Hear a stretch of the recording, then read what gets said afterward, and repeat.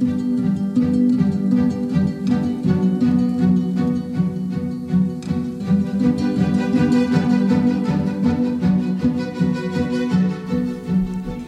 friends.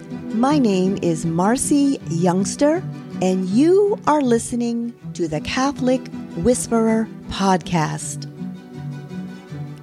This channel will be about discussing how to live your faith, love your family, and create a life of fulfillment by becoming your very best and helping everyone in your path. Hello, friends. As part of my series called Come Home for Christmas, I wanted to share a story of the conversion of my dear friend Connie. But before I get into that, I want to explain that my lifelong goal has been to be evangelistic and a missionary. Ever since I was a little child, I remember I was 9 years old on the playground at the parochial school in St. Louis, standing on the playground all alone and just thinking that I wished I could one day go to China and tell all of the people about Jesus and about being Catholic. So why I'm sharing that is because your hidden desires, your hidden longings, your calling may very well have started when you were a child.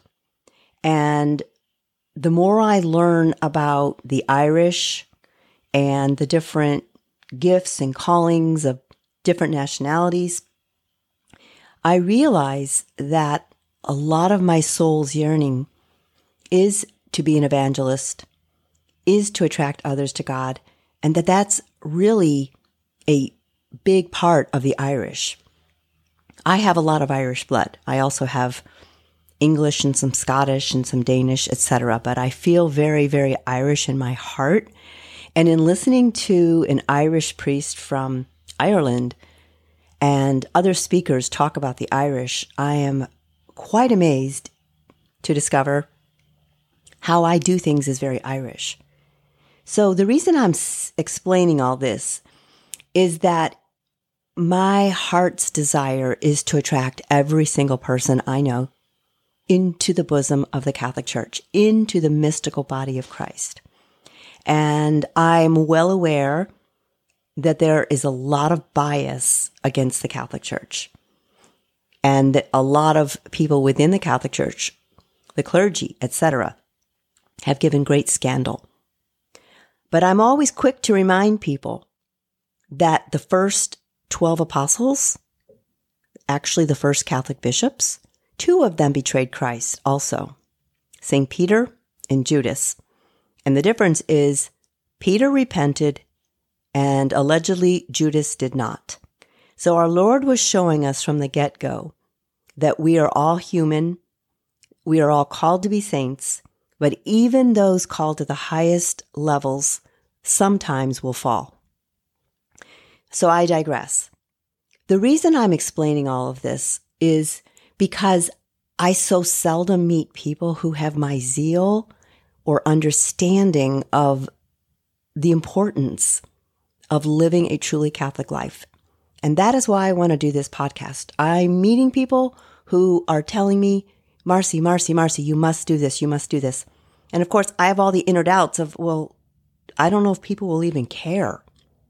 Nonetheless, because it's so filled, because my heart is so filled to the brim with this desire, I'm just going to put the words out there and trust that God will send them to the hearts where He wants them to land. Okay? So, part of my life calling is to be an evangelist, is to share the gospel. It has been that way since a child, and it has always been my longing to quote unquote convert people. And this message is directed to people who might share my same desires. They want to bring people to Christ. They want to bring people into the Catholic Church. They don't know how. They think they're not good enough. They don't know how to say the words. They don't know how to teach the catechetics, and so they do nothing. And so the story I'm going to share today is designed and meant to be an encouragement to those of you who have those concerns, because I sort of had those too. In other words, I carry the desires in my heart. I pray for this constantly, but it's very seldom that I got to see the fruits of my prayers. So I'm going to probably be sharing these stories of my friend Connie, perhaps over several podcast issues, because I don't want my podcasts to be too long. I'd like them to be 25 minutes or less so that people can listen to them very quickly. Nonetheless, I just want to make it clear that what I'm sharing is to hopefully encourage those of you who would like to attract people to the faith and don't know how, and also to call to those who are baptized Catholic and have not been living their faith as my personal invitation to come home this Christmas or any other time of the year if you're listening to this at a later time. There are a lot of pieces to this story of Connie, and I'm just going to unpack them as I speak. Being an extrovert, I tend to think very well out loud, so I'm just going to speak into this microphone and edit as I need to. So here's how the story goes. March 19th, 2023, I had invited my younger son, Brendan, to go to, I believe it was the 9:30 Mass, because his middle name is Joseph. It was the feast of St. Joseph, and my son Brendan, who's 24, routinely takes me out on a date, a mother-son date, once a month. And so, seeing as it was a Sunday, it was the feast of St. Joseph, I said, Brendan, I normally go to the 7:30 Mass. I know you don't want to go that early. How about we go to the 9:30 Mass? He said, fine. So he picked me up, and we went to the 9:30 Mass. My husband and grandson went separately to the earlier Mass. At the conclusion of the Mass, as I was preparing to leave, my dear friend Elizabeth came up to me with urgency and tapped me on the shoulder and said, Marcy, please, can you come quickly? Connie is here, and she has stage 4 cancer, and she's been given 2 to 3 weeks to live. Can you come pray over her? Well, I was immediately on alert. Of course, I wanted to go pray over her. I was shocked to hear this news. I had known her for a couple of years, just very, very superficially from networking, etc. Nonetheless, I went over and I spoke with her. Now, I knew I did not have the time to pray over her totally because my son, being 24, I knew would be antsy to get home. So nonetheless, I went over and I spoke to Connie, and she looked very, very sick. She looked like she was on heavy medication, and she looked distressed. So I went over there and I spoke with her, and I started praying over her, and I experienced an inner nudging of the Holy Spirit to offer her a small 3-inch crucifix that had a St. Benedict medal on it. I was given the strong urge to give this to her. And of course, in my mind, I argued and saying she's not going to want this because I knew she was not Catholic. My friend Elizabeth had brought her to the Mass because she was hoping that she would experience some comfort and possibly healing. Nonetheless, I had this insistent urging to offer her this St. Benedict crucifix, which amazingly was only in my purse because another fallen away Catholic whom I had given it to a few months ago, for some inexplicable reason, suddenly announced she didn't want it. She suddenly announced, I don't want to hear anything more about the Catholic Church, which actually quite horrified me. I'd never had anyone so abruptly slam the door on me and on my invitation and on my gift. And so she sent it back. And so it was this rejected crucifix, in a sense, the rejected Lord, that lay in my purse for about 5 days because I hadn't gotten around to taking it out of my purse and putting it back into my little closet. So I took this crucifix out of my purse and I said to Connie, would you like this? Knowing she was not a Catholic. Her eyes widened and she said, yes. So I carefully took the crucifix out of my purse and gently placed it around her neck. And I prayed over her very briefly. I told her I would not be able to pray totally because I had to take my son home. Would she like me to come to her house later? Yes, yes, please. Meanwhile, a priest walked by, and I said to the priest, Father Felipe, my friend Connie is stage 4 cancer. She's in hospice. Would you please give her a blessing? So he stopped and he gave her a blessing. Connie had wanted to meet with our pastor, Father Justin, but this particular Sunday, the church was filled with teenagers who had just been confirmed, and they were all in the front of the church having photographs taken. We could tell it was going to be quite a while, and so Connie's hope of meeting with a pastor had to be parked, had to be abandoned. Nonetheless, I suspect, I don't know, I suspect Father Felipe somehow managed to get word to Father Justin that there was a lady in the back of the church who was on hospice and wanted prayers, because as Connie got up to leave and approached the doors of the church, suddenly standing before her was Father Justin. And it was very close to the chrism oils in our parish church. He asked her, had she been baptized? And she had been. And so according to church teaching, if someone has been baptized, even if they're not a full member of the Catholic Church, they can receive the anointing of the sick. So Father Justin carefully removed the bottle, the beautiful flask of chrism oil blessed by the bishop, and he proceeded to anoint her with the anointing of the sick. My friend Elizabeth, always handy with her iPhone, recorded the whole thing. It was absolutely surreal. Now, what I forgot to tell you is that a quote-unquote mistake occurred at this Mass. And the mistake was that one of the Eucharistic ministers mistakenly thought Connie was a Catholic, and she gave her the Holy Eucharist in Holy Communion. Connie, after this event of receiving our Lord and receiving the anointing of the sick, and she actually was also blessed by another priest on the way out because Elizabeth asked him to bless her. So all in all, Connie received blessings from 3 priests. She received the anointing of the sick, and she received the Holy Eucharist, all being a Protestant. Now, she went home, and I went home, and later that afternoon, I returned home. I went to her house, and I brought a blessed candle, and I brought my healing oil, and I said all sorts of prayers over her. She was very, very sick. She was very, very weak, but she was very beautiful. She was sitting in a chair with a beautiful royal blue velvet robe, and all I could think of was she looked like a queen. So I prayed over her lots of prayers. I brought my prayer book of Father Ripperger. I did deliverance prayers. I don't remember. I was there about half an hour. And I said to her, would you like me to come again? And she said, oh, please, will you come again?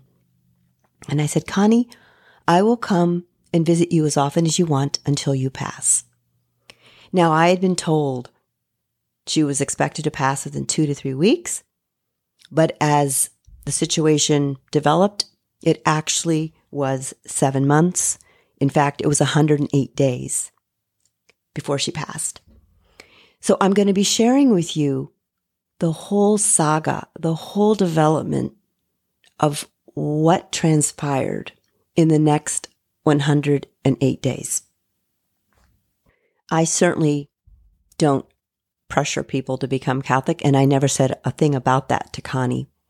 I merely showed up almost every day to pray with her, to comfort her, to love her, and over time I got to know her better. I learned she is Creole, and Creole, in case you don't know what that means, in her case meant she was 75% African, but 25% French.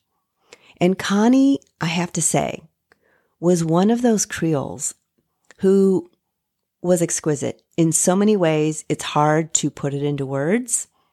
She had this sweetness, this gentleness. At times she was regal.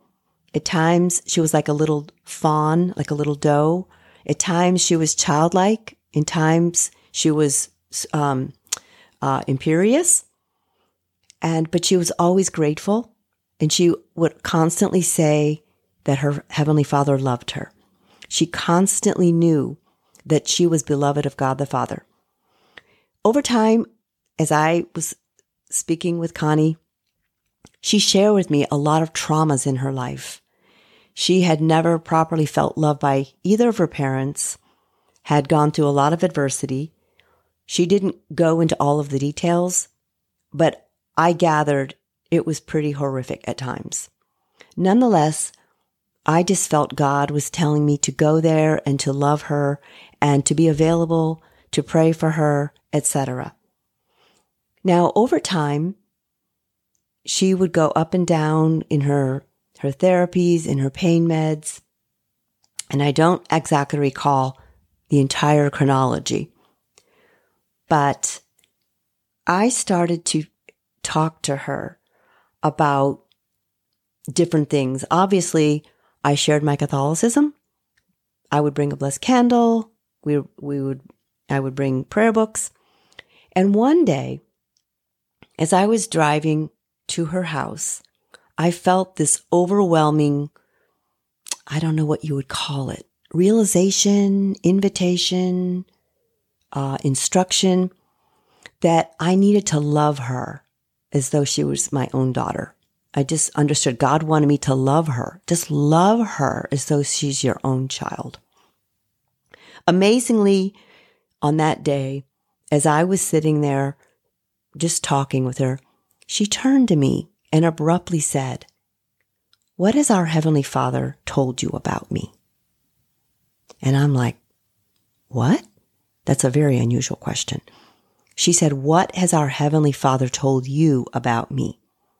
I was dumbstruck because how many people do you know who will assume that God has told you something about them?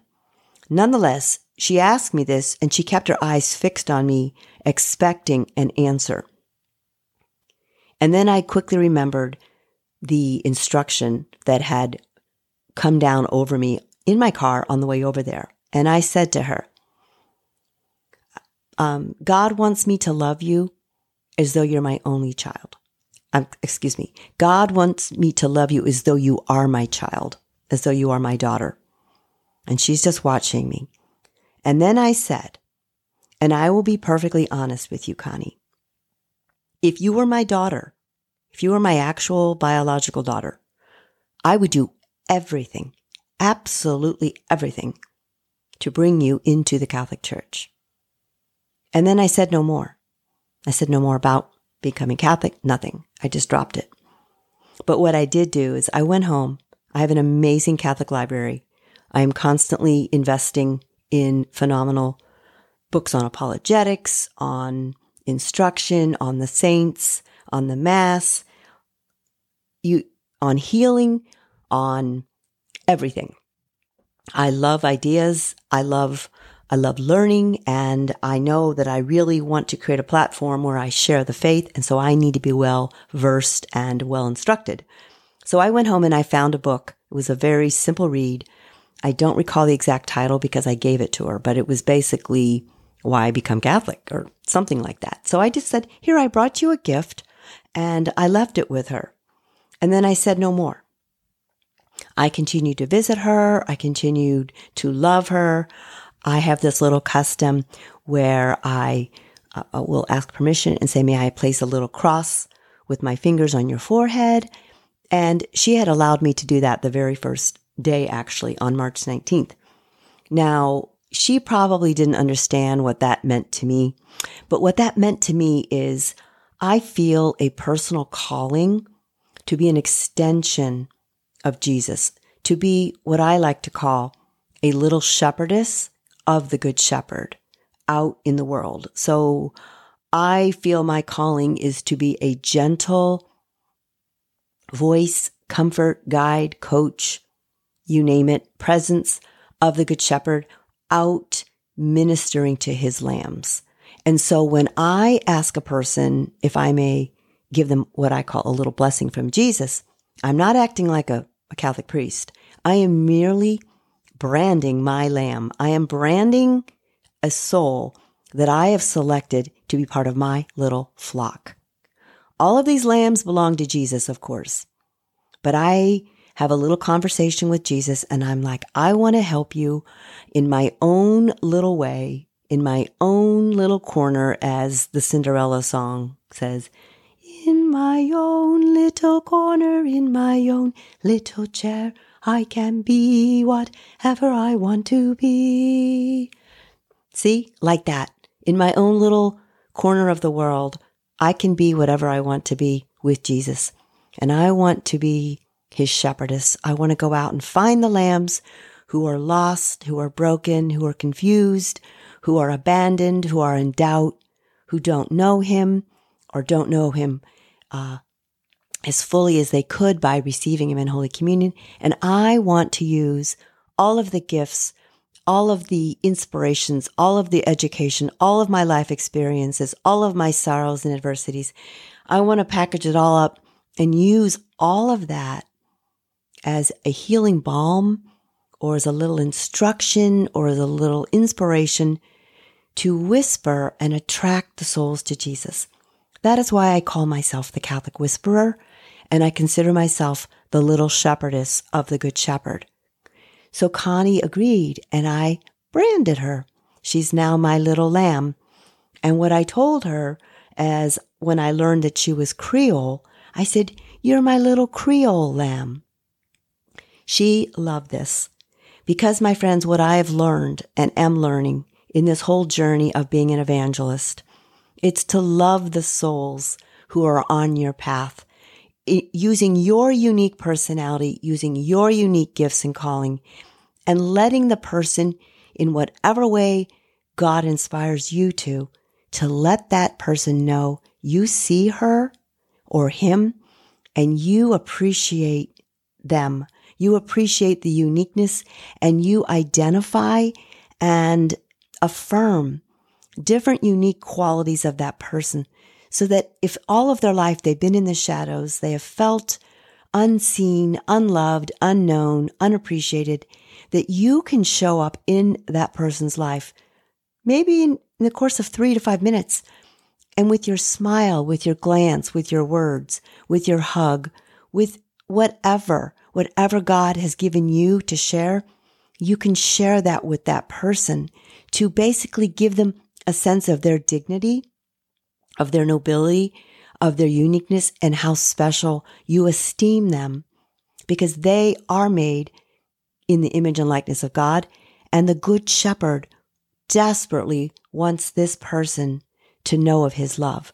So we each can become a Catholic whisperer to a soul. We each can become a shepherdess of the Good Shepherd, or a shepherd of the Good Shepherd, if you are a man or a boy.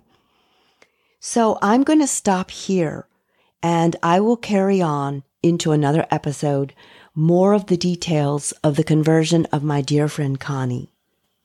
Until next time, love the faith, live the faith, and spread the faith, my friends. So, my friends, we've come to the end of today's broadcast. I invite you to subscribe and share the Catholic Whisperer podcast with all of your friends.